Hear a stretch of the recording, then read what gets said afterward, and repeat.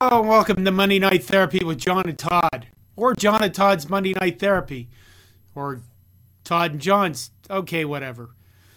But we're here. We're here. It's a Monday night. It's the Monday night after Christmas. Todd, do you remember this? Do you remember this? Yeah, I do. Yeah. I remember that. Remember how innocent we were? We were very innocent. We were so innocent. Okay, where do we start? Did you have a Christmas? We had a little Christmas. Actually the week before we went over to my daughter's and spent some time over there with my daughter and her husband and the little 6-month-old, 5-month-old, whatever she is, and had a little Christmas cheer there. And then Sunday, Christmas Day, we had Christmas with my family, my brother and his family, my mom and dad, and I scored pretty good. You know, I didn't have an extensive list for Santa Claus this year. My number one item on my list was brown liquids. And it was brown liquids last year too. And so, you know, I figure I'm good with coffee. I'm good with beer. I'm good with bourbon. And I scored coffee and beer this year. And that's good. It works for me. You get probably water out of a Nebraska creek.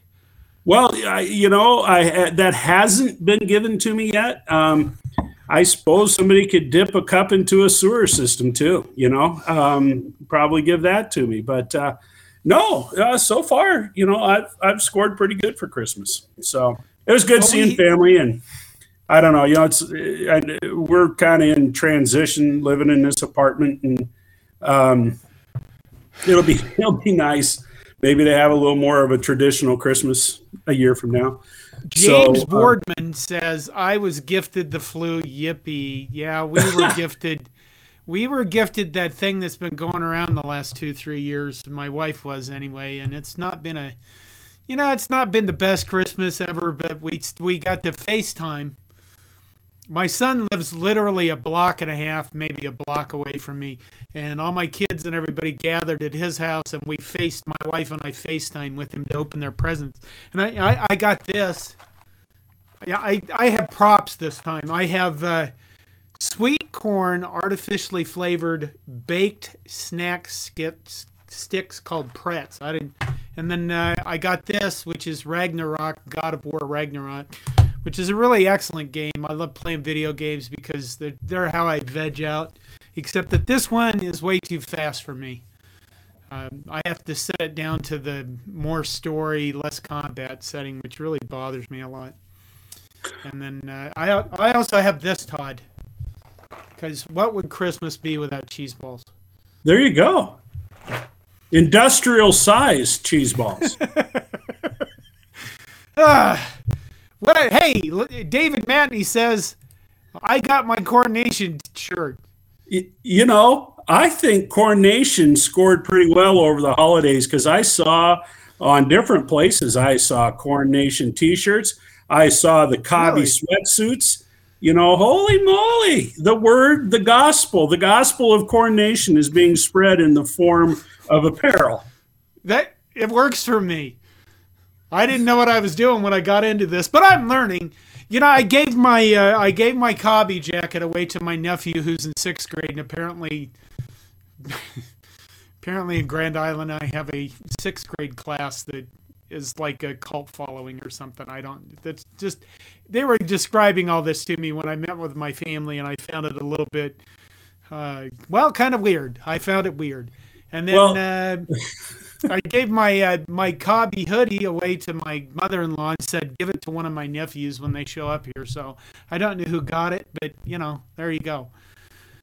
Well, I'll tell you what, I'll bet that jacket that's in Grand Island, I'll bet that's really popular among 6th graders. I think 6th graders would find that jacket the cat's meow. Roger Moore says, I saw a Coronation shirt in Colorado winning. Well, that is, I'm glad to hear all this stuff. I guess, you know, I just tried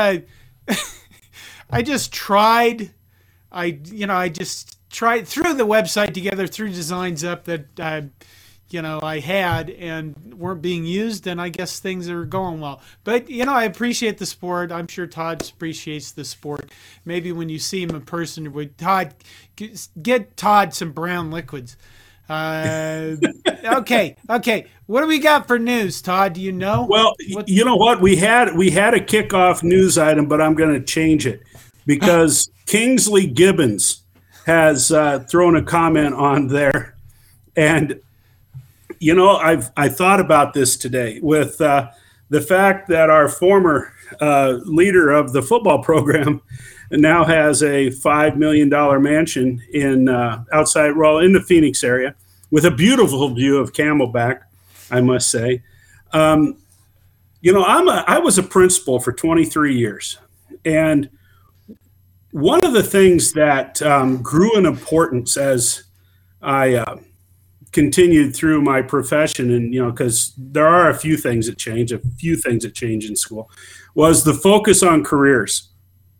And you'd have some schools had career days, or you'd bring in people from different professions to talk to your kids, or you'd take tours and whatever. But along that whole idea of identifying what your strengths and weaknesses are, exploring different opportunities that might fit with what your interests are, what your strengths are, all of that kind of stuff connected. And it is apparent to me that whenever I sat down with kids, and whether it was one-on-one or with a guidance counselor, and we're suggesting things that they might want to think about or pursue, we were channeling kids in the wrong direction. We should. I mean, I think the profession that has the greatest benefit with the least amount of output is fired head football coach. We need to start encouraging young people to aspire to be fired Division I football coaches. Because if you're a fired Division I football coach, you too can buy a $5 million mansion with 5 bedrooms and 5.5 bathrooms. These guys get fired and they never have to work another day in their life. It is incredible the way that they set these contracts up. So, instead of aspiring to be an accountant, or maybe aspiring to be a welder, or, a lawyer. You have to put lawyers in there. They're always in there. They're everywhere. Well, yeah. Instead of having aspirations like that, we need to encourage kids to become fired football coaches. Fired football coaches. Not successful football coaches. No, fired football coaches. Lonnie Kittleman says, "Fire me now, please." Lonnie, are you a football coach currently? Because, if you are, you may be entitled to significant payouts. And, I saw Husk guys on Twitter tweet the thing about Scott Frost's new house. And my response to him was, never heard of him. And that's kind of where I just want to go with that.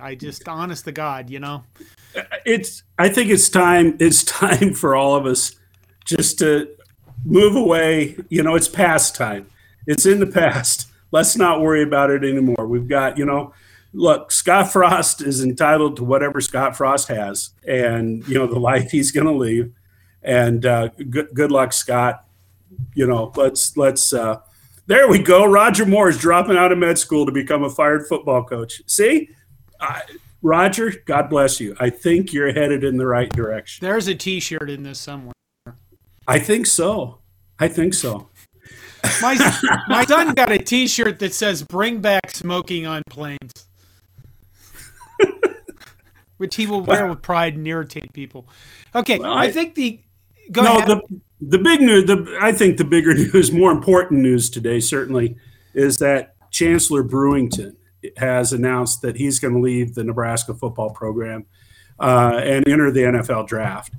I'm not an NFL draft expert or an NFL scout. I have no credentials along those lines. I find it interesting that Chancellor Brewington is possibly considered an NFL draft pick. he doesn't come across to me as, one of the top tight ends in America. And we've seen a lot of tight ends drafted, from Nebraska and from other Big Ten schools in recent years. Seems like the Big Ten's kind of been a hotbed for tight ends. And I don't know that Chancellor Brewington fits into that mold, but I guess where I'm coming from with it is I'm sad to see the guy go. He's played a bigger role. He played a bigger role this year than he did the year before.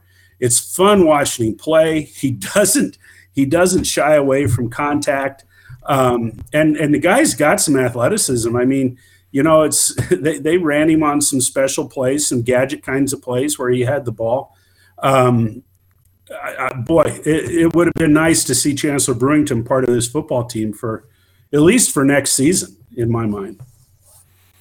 I think his best. I do a doubt that he gets drafted. I haven't looked at his NFL draft stuff either, but a guy like that though might just end up on an undrafted free agent and be able to get on a squad that, he or maybe can prove himself and show some of his skills because he did make some good plays. And Kingsley Gibbons said they didn't use him enough this year. I have to agree with that. I think his biggest problem is just not getting enough opportunity to show what he can do. So, I mean, yeah. Well, there's no question about that.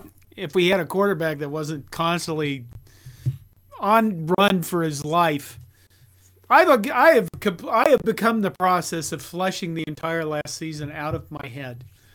Like you talked earlier about some guy that bought some nice house somewhere. No idea. Portal, never heard of the guy. Portal. We're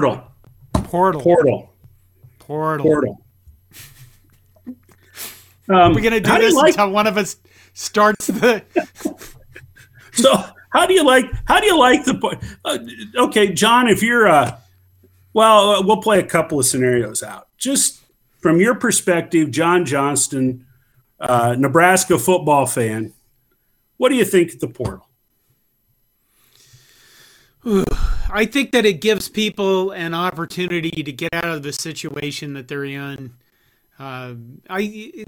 Texas Hudson Card, quarterback at Texas. Hudson Card is transferring to Purdue today to play for new coach Ryan Walters. I think that's a good thing for him because I think Hudson Card, got overlooked. Who was it? Quinn Ewers was the guy. He's going to be the from guy. Ohio State. Yeah. So Hudson Card gets to transfer. He doesn't have to do all this bullshit with the NCAA. Remember how they'd maybe we'll grant you a favor and maybe we won't, but we're sure as hell going to take our time to wait till the last minute. But I think that it's overall a good thing. On the other hand, these are young people, and there seems to be a whole crap ton of them entering it and not really finding places to go. So I think Nebraska has had let's just say a crap ton go into the portal. And I have three. Now, admittedly, in the last few days, I haven't been paying attention as closely as I should because, I don't know, I had to come back early because the winter was terrible and I didn't want to get stuck in the same crappy situation I was when I drove to Nebraska. But so we got Isaiah Garcia Castaneda. I don't think he's found a home. DeColdis Crawford, not found a home. I could go through this whole list, but I guess, 15, 18 people, 20? Yeah, I think we probably had in the ballpark of 18 to 20 players that went into the portal. And like you said, we've only heard of three that have hooked on somewhere. Ernest Hausman is at Michigan. Jacquez Yant is at Florida A&M.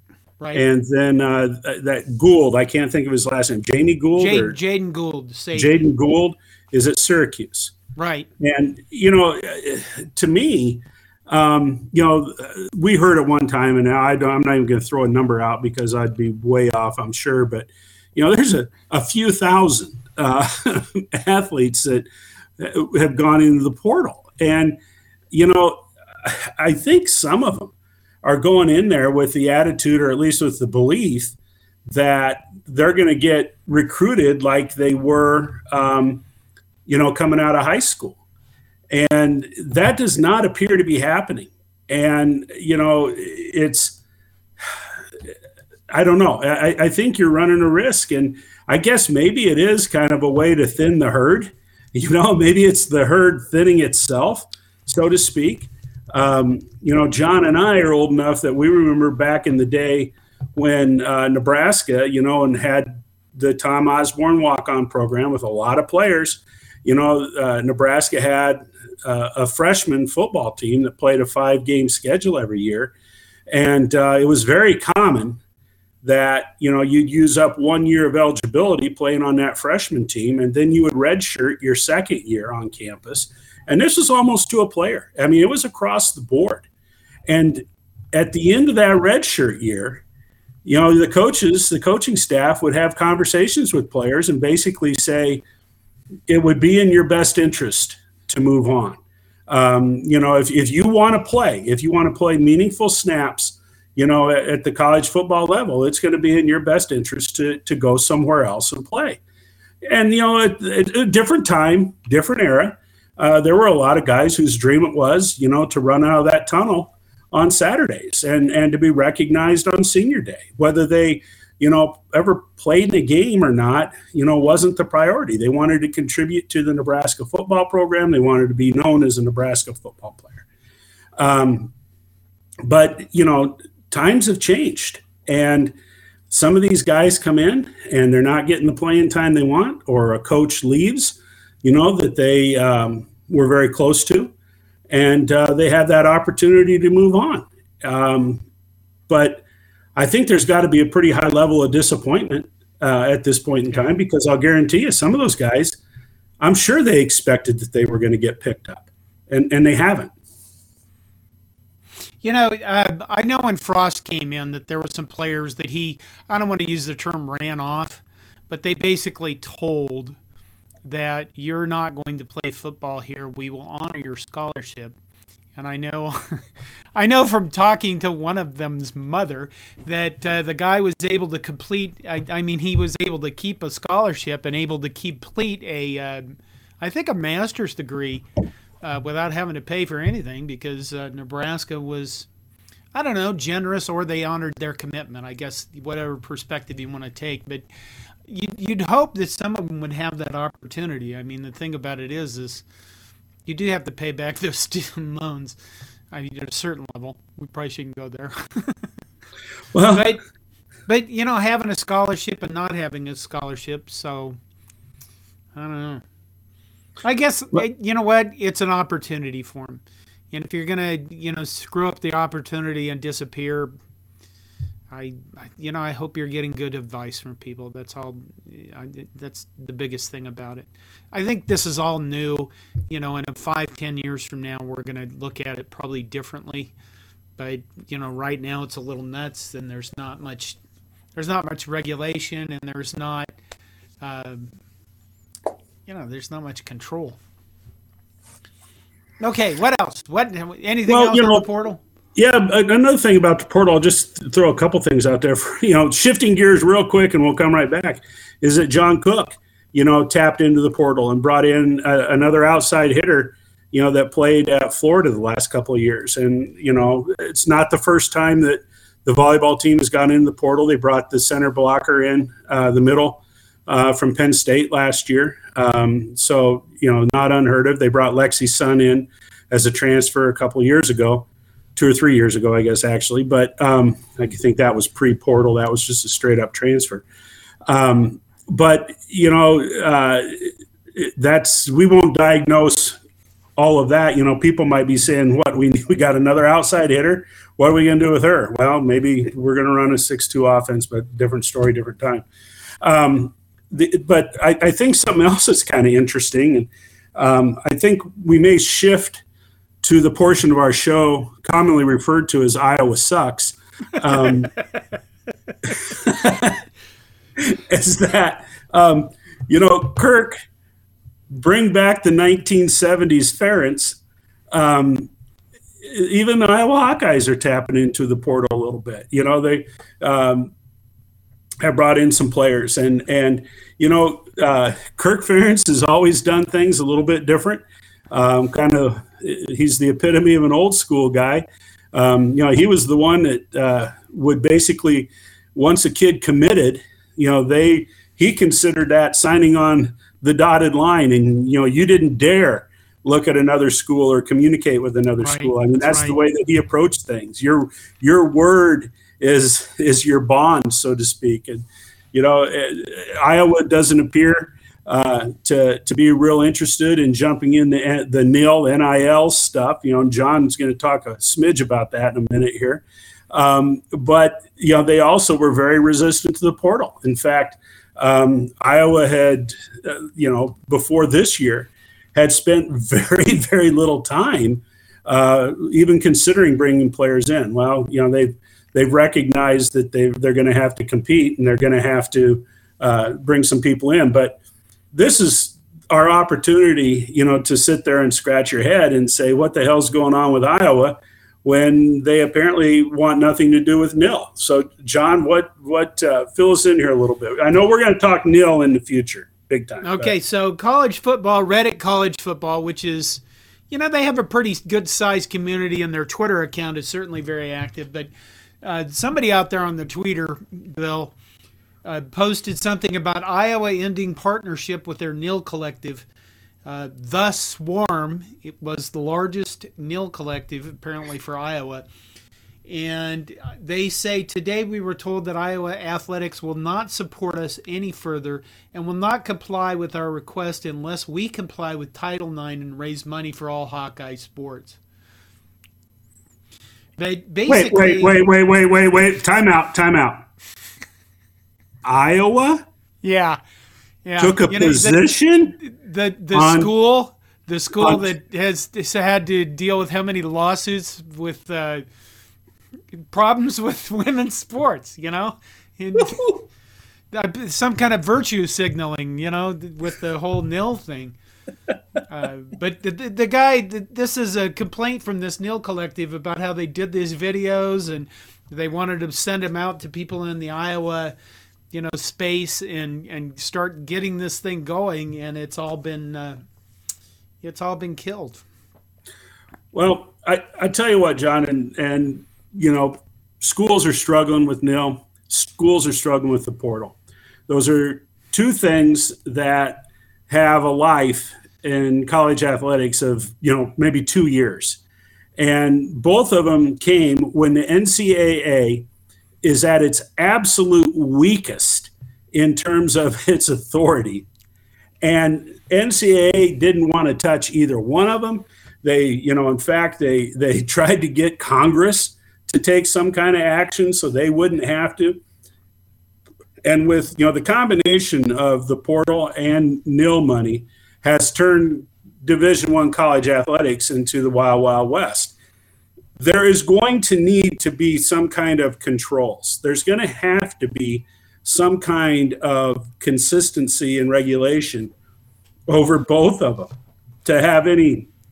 This is free market capitalism, Todd. Come on, we're in America. I understand that, but yeah. Well, we'll talk more about this down the line.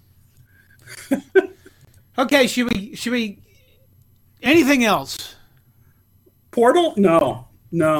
Okay. No. I have to find the articles. I have gobs of windows up. Okay. I'm switching things around, moving things around. Matt Rule has a whole gob of guys. A whole gob. On his code, a whole gob. That's more than 3, I think, is a shit ton, more than 5. With previous coaches, and we've lived through quite a few of these transitions where we sit there excitedly waiting to find out first who the offensive coordinator is and the defensive coordinator, and then the position coaches. And Matt Rule still has two position coach jobs are still open. I think the linebacker job and the wide receiver position, those are still both open, which would lead one to believe that the coach that he's after either is coaching an NFL team that's still in playoff contention or is coaching on a college team that is playing in a big bowl. And so, those are going to happen. They've recruited, Nebraska's bringing in, I think, 4 linebackers. So, in this recruiting class. So my guess is that they're communicating with those players who the linebacker coach is, but they are not going public with whomever it's going to be. But, what has been interesting to me is the other staff that he's been hiring. It's college football has turned into, like a corporate business structure, and it looks a lot more like the NFL. And Matt Rule had a couple of years experience in the NFL. And I'll tell you what, if people want to know, what's the difference between Matt Rule and whoever that guy was that coached last year, it's how to structure a football program, quite honestly. And that is true. That is very true. much so. I mean, there's a lot of structure. There's he is putting together a staff that will probably rival, the top programs in the country. But what I found particularly interesting, John, you referenced corporate America quite a bit in some of your examples, but there are 2 people that that they released today information on that really I find interesting. And one of them is Jarrett Wilson. And Jarrett Wilson's official title, and is it Wilson or is it Wishon? Wishon. Jarrett Wishon. Okay. And his title is assistant to head coach. And I don't believe I've ever heard of anyone holding that position before. Assistant to the head coach. Now, here's what's really interesting. And John, I'm sure you have much better understanding of what this person's going to do than I do. But his background was he was a police chief or a police detective, and he worked for the ATF, Alcohol, Tobacco, and Firearms. For a number of years.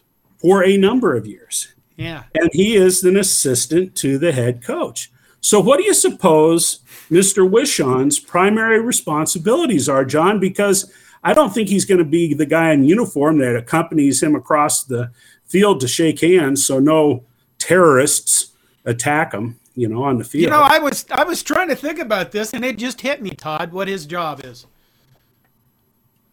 His job is to keep people shit in line. Right? I mean, my God.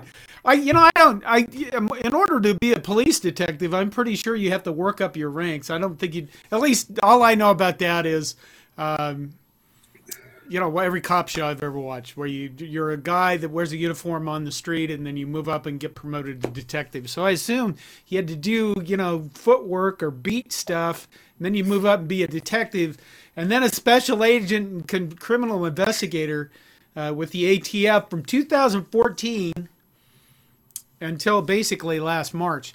So it's I just think it's very interesting. I would guess a guy like that, really, I'm not even making that up. It's if I say to keep people in shit in line, maybe he is, honest to God, like a guy that's probably has good insight to people. You know what I mean? When you're a policeman, you have to investigator. You have to go through all. I would assume you have to learn all the profiling stuff, and you have to have a pretty keen mind about dealing with people. And that's basically what a head coach is going to do. I would guess that his job is basically going to be like that guy that whispers in the head guy's ear and just says stuff about people he's working with. So I thought his background was very interesting. Now he did. I can't remember what. Did he go to Temple and wherever he was played at?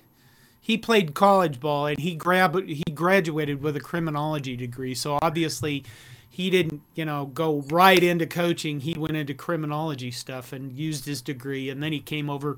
Maybe he's one of those guys that said, "Screw this, I want to go coach."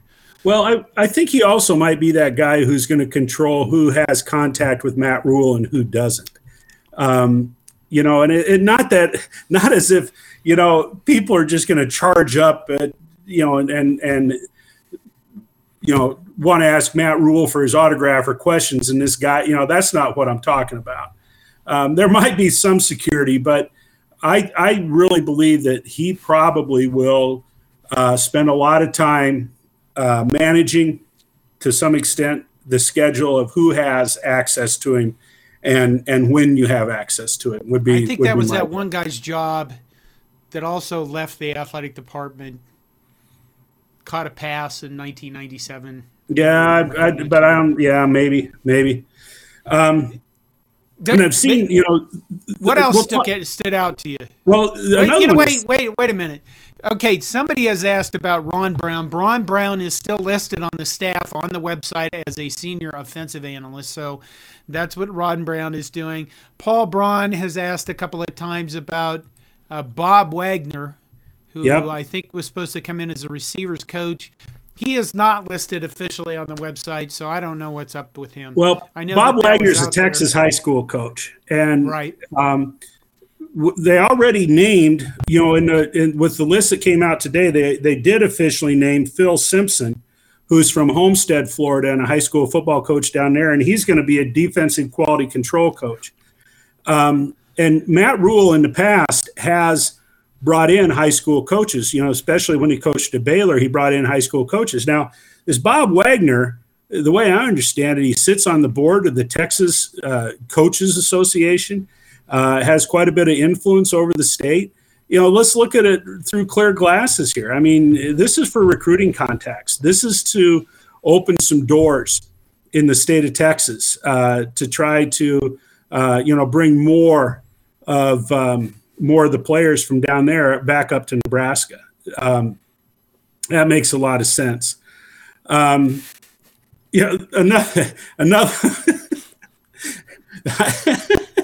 onside kick coach. As Roger Moore says, is there an onside kick coach? Maybe there is. Maybe they have enough guys here. I mean, I don't know. I mean, offensive analysts, senior defensive analyst, senior offensive analyst, defensive quality control, offensive quality control. I get the strength and conditioning. You got 2 strength and conditioning coaches here. Look, and then the assistant coaches for positions and things like that. But did all these people start hiring all these people just because Nick Saban had a crap ton of analysts?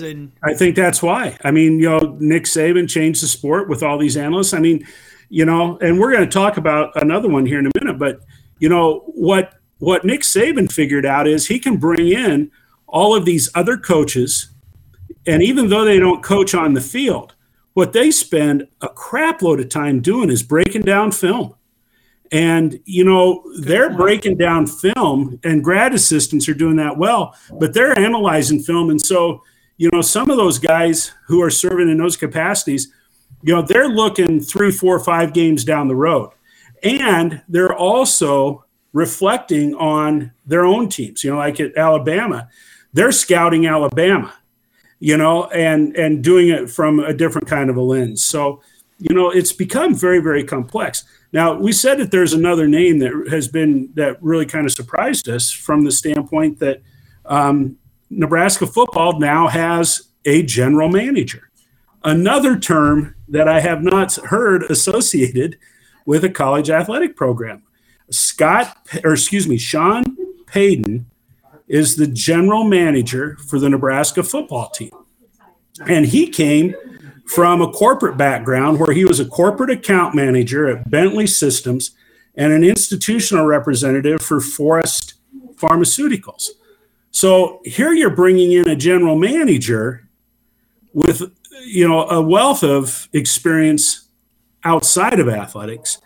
But the thing that's confusing to me is, what is it that he's going to do? Because in professional sports, the general manager is generally the guy who deals with contracts and oversees the scouting and makes, and assembles the team and assembles the coaching staff, sometimes with input from the head coach, sometimes not. So general manager for a college football team, that's got me intrigued. Well, maybe he's going to be the guy that, he's going to be the guy that interfaces with the Nil collectives from a business standpoint. Because there was a rumor and allegedly thing that happened with some other guy that was here where the players had some Nil stuff going on, but weren't getting allegedly paid. So maybe his job is to make sure that everything's copacetic, because I mean, if you want a guy to not play well, have his mind questioning things that he shouldn't be questioning. Have him thinking about his girlfriend or something before he walks on the field, or if he's going to get paid this week. Those are not good things that you don't want your people worrying about those if they've had promises made to them, because people should be keeping their promises, So well, and that makes a lot of sense too, having somebody that is in charge of that. And so that, John, that makes perfect sense to me that might be part of this guy's responsibilities.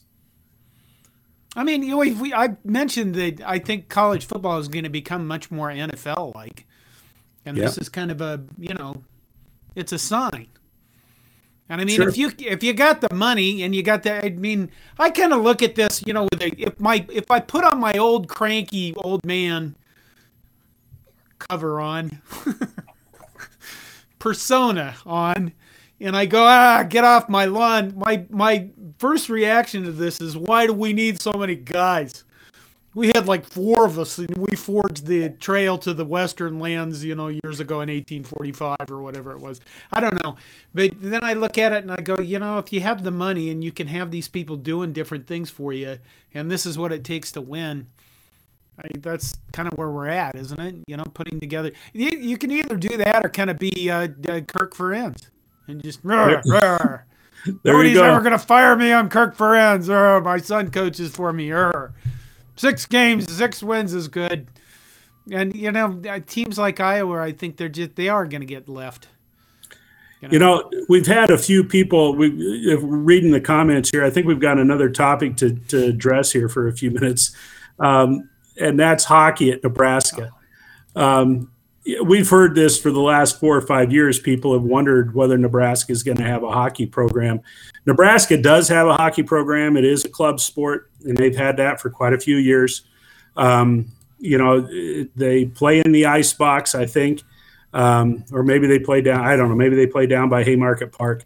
Do we think that UNL will ever get a varsity men's hockey team? No, I do not believe that they will. And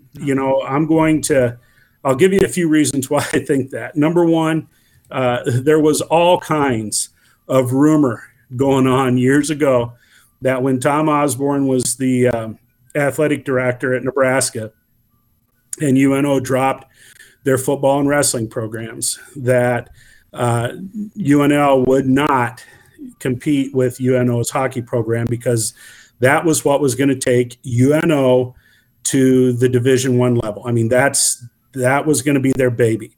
And, so there was kind of a hands-off mentality as far as UNL getting into the Division I hockey business. Now, that could have been all rumor and innuendo. I have no idea if there's any truth to that at all, but there has to be truth to some of that, at least in my belief. The other thing is go ahead. Well, I don't think Trev Alberts, now that he's in a position of authority at Nebraska, I don't think Trev Alberts, I don't think he's going to put together or advocate for a varsity hockey program simply because of what was built at UNO. I think he probably still has some loyalty there. And, first of all, there's no high school hockey in the state of Nebraska. There are some high school level teams that compete, in some non-school affiliated leagues. But you can't subsidize or support 2 Division I hockey teams in a state that doesn't have any kind of a feeder system. I understand that UNO is surviving, but 2 teams that would be heavily dependent upon bringing in athletes from out of state. That's just it. We don't have the players for hockey. I mean, put it this way. I live in Minnesota, the state of hockey, the hockey state. There are 6 rinks probably within 10 miles of my house. 6. And that's not including winter when everybody just scrapes off parts of lakes and they turn it into ice rinks for the, hockey playing and stuff like that. So if you're going to have hockey players that are your own, you're going to have ice time. And ice time around here, even with all the rinks we have, is always filled up because everybody wants to skate. Everybody wants to play hockey. Everybody wants to do that kind of stuff on the ice. I've never been on ice skates. My kids did ice skating though for a while. Yeah. Anyway, It's hard. I think it's hard.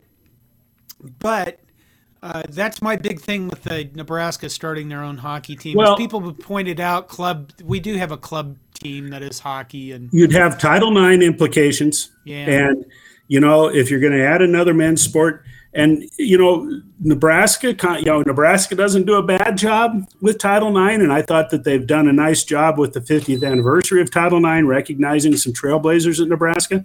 But by the law, Nebraska is not compliant with Title IX. And so if they added hockey, they'd need to add more women's sports. Well, okay, there's women's hockey, so add men's hockey, add women's hockey. You know what? Right now, if Nebraska was serious about trying to get closer to level, they'd add women's wrestling. Nebraska already has a wrestling program for men. Women's wrestling is one of the fastest growing sports in the country at the college level. They could add women's wrestling, and that would put them closer to compliance. And you could share facilities to a large extent. So, yeah. If they build more rinks, I mean, you have to kind of make a commitment to a certain level. Tyler O'Connor says, you would be surprised how many Nebraska kids play hockey. I don't know if I would have played D1 hockey. I don't think I would. I mean, when I was young, my nephews in the winter up by Arnold would scrape off part of the lake or some damn thing and play hockey. So I'm certain it's a popular sport. The problem is if put it this way, if Nebraska started a Big Ten hockey team, where are they going to fit in that hierarchy? Are they going to be competitive with the rest of the Big Ten hockey teams?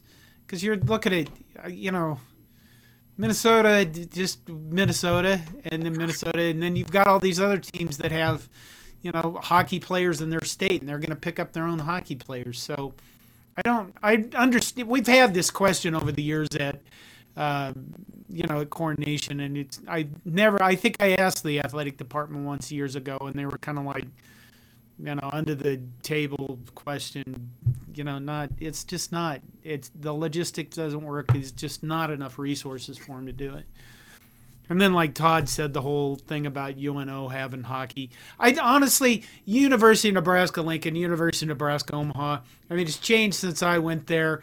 They even call that Kearney Place a university now, so it's all one system.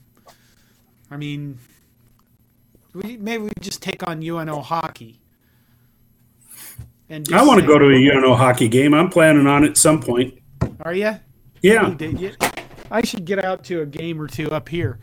Where were we? What were we doing? When these hockey crazy people came over. The hockey crazy.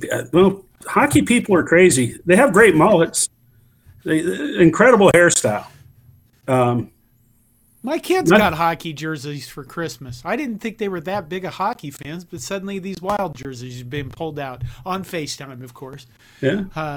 Well, we're going to take this from Stephanie Jackson.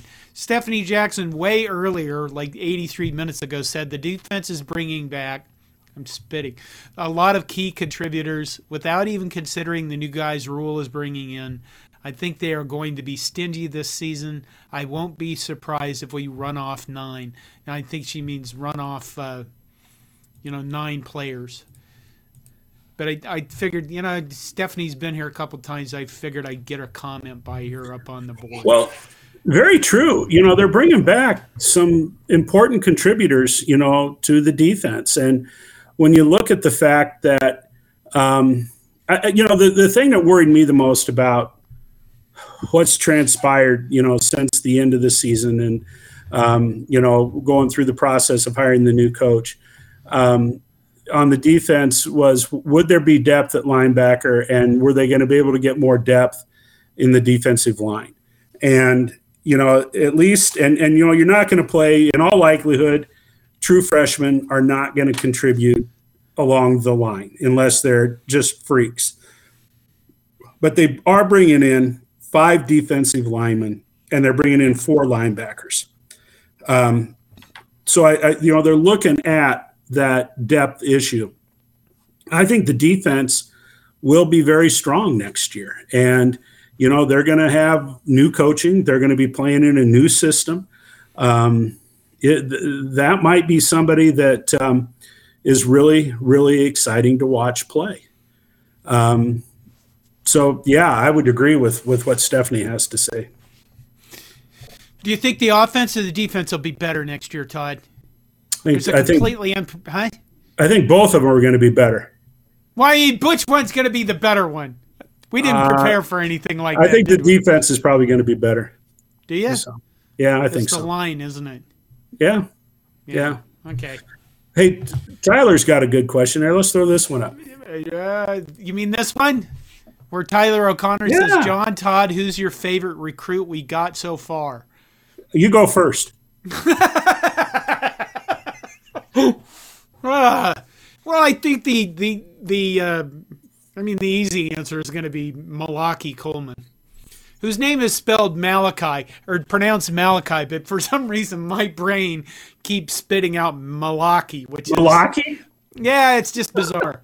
I mean, if there's a Malachi, God, forget it. Being the biblical scholar that you are, I would certainly think you'd have Malachi down. Yeah, you'd think so. Part of it is because when you're around up here, there's this college up here that's for real expensive people, real rich people. Macalaster. Macalaster? Yeah. And if you say it like that, they get really pissed off, and it's really fun instead of McAllister. Right. Anyway, the easy answer is Malachi Coleman, but I'm going to go with that Quentin Ives kid because I just think he's a weird kid. The whole idea that he didn't have any stars, he was never rated, nobody even knew he existed except for Matt Rule, the recruiting genius. Yeah. He probably is coming into a place where he's not going to see the field next year or the year after that because there's a lot of players above him. But, the whole underdog thing, the whole come out of nowhere, make a name for yourself thing, it's strong in me, just like America, Todd. There you go. Well, my favorite is Ben Scott from Arizona State, the center, because it appears as if, so Trent Hickson is gone. Center position is going to be up for grabs. You're going to bring in a guy who has 2 years of experience playing center, at a Division I Power 5 conference school. Now, I understand that we had high hopes for that Anthony kid from Oklahoma State last year, and he struggled at times, Hunter Anthony. But I think that this Ben Scott is the real deal, and to be able to put him in to the center of that offensive line and anchor them there, I think that's huge. I think a common belief has been we needed to bring in some portal players. We needed to bring in some more offensive linemen. I have said, I've been on the record here saying I think that the coaching staff is going to continue to develop some of the young players that we have. But, this way you've got a guy that's been under fire. He's going to be the center and anchor that offensive line. I think that's my favorite player that they brought in. Now, there was a guy on YouTube. I did a video on Ben Scott, and there was a guy on YouTube who was an Arizona State fan who said Ben Scott was mediocre. And my reaction to that was, woo, mediocre. Shit, that's better than we've had for quite a while. Yeah. So I think mediocre starting center, fine. Just start the next season. What the hell? Okay. Should we just keep taking questions? Yeah, let's take Tony's up there. The one that just came in. Tony Wlashin. Is Nebraska okay with starting the football season every year with a conference game? Well, I don't like it, but I'm going to qualify it. Personally, I believe when the Big Ten expands and brings in UCLA and USC, let's play big boy football and get rid of all the non-conference games. Play everybody within the conference. Don't bring in some of these fuddy-duddy FCS teams or Division II teams. Play Big Ten teams, 12 Big Ten teams. Boom, boom, boom. But that being said, since we do play non-conference games, no, I do not like to watch Big Ten teams play the first game of the year against each other. And, at least what I've seen at Nebraska, even going back to the days of Tom Osborne, the great Tom Osborne, Nebraska always needs a few games to work out the kinks. I remember when we were in college in the 80s, they did some schedule rearrangement and they moved the Oklahoma State game up to the first game of the season. And Tom Osborne then scheduled a non-conference game in front of that. So, there's something to be said about playing a non-conference game and getting your feet on the ground before you have to jump into one that has high stakes. I think you know what? I would be okay with us playing a team like Minnesota or Purdue or somebody like that at the first game of the season if I had confidence that our coach was going to actually be prepared. And my problem with starting at Northwestern last year is because that the other guy, I didn't feel like he ever prepared for anything. So, I felt like that for 2 years. So, I don't know. You kind of get the idea. Let's face it, all this stuff's about money, right? We're going to show a non-conference here. We're going to show a conference game to start the year because it's going to get TV ratings. And we sold our soul to those people to get all this money to hire these 18 different analysts and an assistant to the head coach who's going to keep people's shit together and shit in line. It's shit in line. And then a general manager. If we're going to have all the money to hire all those people, I suppose it has to come from somewhere. Blaine Cole from Japan. I assume he's still in Japan. He says, historically speaking, weren't the first 2 games of the season like warm-up or preseason games? To some extent they have been, but then there have been quite a few seasons where the first game has been kind of a warm-up game and then they jump into the fire. I remember times when they went out to Arizona State the second game of the year and got beat. They played Penn State the second game of the year. I remember in 1981 when they played Penn State and Auburn, both of those schools non-conference. Right. And that just happened to be an Auburn team that had a gentleman by the name of Bo Jackson playing for them. It's frustrating. I hate to see them play 3 walkovers. I hate that. Yeah. But, they've at least recent scheduling. We've had Oklahoma playing non-conference. We've had Notre Dame in non-conference. We've had Oregon non-conference. We've had USC non-conference, at least, in the last 10 to 15 years. It's kind of nice to see some of those teams. So, get a cupcake for the first game, play a decent team the second game, and get a moderate team the third game, then you ought to be firing on all cylinders so that you can take on the Big Ten. Gargomel 91 says Florida State. Were you there? I think that'd be cool. I remember that game. Yeah. I remember us. What was it? 18-14. We lost to them. 1980. What was it? 4, 3. Somewhere in there. I turned to the guy next to me and I said, Florida State is a rising program, just rising up. You can just see this. And that was Bobby Bowden years later thanked us for allowing him to get a jump start with his program and by beating Nebraska at home, which is something that never happened. But yeah, Florida State. Tony comes back and says he prefers a cupcake for the first game. Maybe you would like some cheese balls for the first game. I'll try to have more props for the shows going forward. I don't know what they'll be. Okay, I had some pinned messages. Blaine Cole says, is Coleman that tall or is Rule that short? Yes. Coleman is a very big guy. So I don't think Matt Rule is a huge person. I don't know what size he is. But Malaki, God, I'm going to have to get this out of my head. Malachi Coleman is a very, very large person. Okay, favorite recruit, we covered that. Let's see. Hammy says, any update on that Raiola kid? He is a 2024 commit, so, even if he committed now, he has a whole year. to go through this. Rule is. I haven't heard anything. James Boardman says Rule is an Ewok, as I recall, and as everybody knows, Ewoks are pretty short, pretty small in stature. So, it could be that Malak, that Malachi Coleman is, not as big as everybody thinks he is. I'm going to have to really work on this because stuff gets stuck in my head and it's not very easy to get it out of there. 80, okay, James Foreman has this.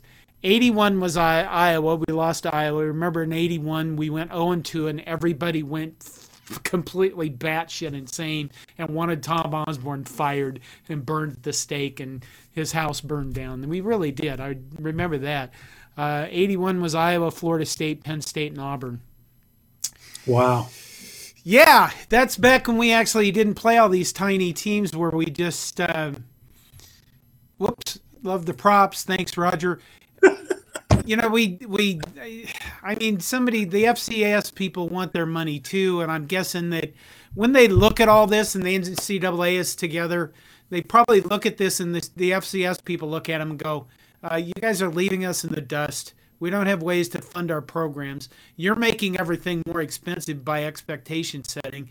Either give us some money or, deal with the consequences, which, I don't know, maybe they'd call Congress in on top of them or something. Every law somewhere gets started because some alumni something gets pissed off about some inequity somewhere, doesn't it? And that's why Baylor came to the Big 12. That's exactly it. Okay, do we have any more? Roger Moore says, get the onside kick out of the way the first two games. Good point. Maybe that was that was the big thing there. Let me go back to my big list of things to see if we got through everything. We did. And we're coming up on an hour. So, anything else? Oh, you know what? David Matney asked very early on, any chance of Coach Rule making a call-in appearance on Corn Nation? Probably not. Here's the thing, since the Minnesota on the field thing, I haven't asked for a credential, and I kind of like not kind of keeping myself at a distance. I don't really know what the athletic department thinks of me. I will say this. I noticed, what was it, some issue that came out where, Matt Rule talked about how he liked Donovan Raiola's technique of coaching offensive line because that's what he did, and take different techniques on the offensive line. And I have thought about, maybe trying to interview some guys I know that would help us understand either offensive line play or different position group plays. So maybe we'll work on that. And but Matt Rule, I see he did Adam Carricker, but that's because Adam he's a Nebraska guy. Former player. He's also very knowledgeable. So. And you know what, we need to recognize, Lonnie Kittleman has thrown up here, as some other people have brought up, about women's basketball. They're sitting at 10-3. They beat a ranked Kansas team the other day in 3 overtimes. I think somebody asked the question if we watched the game. No, I didn't watch the game. What I was doing was I was following Slack, which is where the Corn Nation staff, we kind of communicate on Slack. And I just kept, we're going to overtime. Oh, my God, second overtime. So I was kind of following along on Slack. I have no idea what I was doing at the time, but no, I didn't watch the Kansas game. But I'll tell you what, after reading the wrap-up, that sounded like just a crazy, hell of a good women's basketball game. And, we've got a couple of people that pay a lot of attention, that they're good writers. Jill Heemstra does a lot of the writing for the women's basketball program for Corn Nation. And, Amy Williams is kind of getting back into that same groove where she was at a year ago, and this team's starting to play together. And it appears to me, just from what I've read, bringing on that, I think the last name's Mendelson, the gal who played on the volleyball team. This kid moved up her graduation date so she could come to the University of Nebraska. So she's young for a freshman in the first place. She had some moments on the volleyball floor. And, with 10 days of practice, she made a difference on the basketball court. I mean, holy smoke, this gal, she's got athleticism and talent just oozing out of every pore. Have you haven't watched any bowl games, have you? I have not watched any bowl games yet. Not all the way through. I've watched 15 total minutes. Well, by next week, when we do next Monday, we'll have let's see, December 26th. The Big Ten should start playing the next few days, so we'll have some bowl games to talk about next week. You guys, I'll tell you what, if you're on YouTube, hit the like button on this video on YouTube and encourage people to subscribe so we get more followers and we increase the size of our cult. Well, we can talk football playoffs next week a little bit, and that's true. Yeah, and answer the questions the best we can. We're here because we like Nebraska sports and we love to commiserate with other Nebraska fans.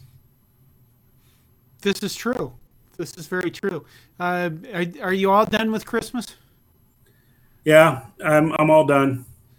All done. I go back to the real world tomorrow. Got to work. Oh, wait.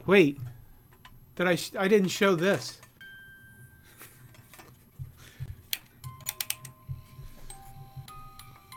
This is a white elephant gift. I see where people have white elephant gifts that are useful. This I got at a staff party. I want you to think about this. Can you hear the music? Memories. Do you know what it is? Memories, wasn't it? Yeah, the way we were. Yeah, the way we were. Okay, think about this. This is for people on podcast, this is a kind of a brass outhouse where you turn a crank, the front door opens, you observe a man standing in this little brass outhouse. And it's a guy going to the bathroom in the outhouse. Now, I want you to think about who conceived this? And then they stuck an air pressure on the outside of it. Who conceived this and then decided, no, use the way we were for music? I think you can put it all together. It looks like it's a young man using the outhouse. And as older gentlemen, we can appreciate the power we had when we were young men. I want you to look at the guy. Can you see the guy? Yeah. He's blonde, Todd.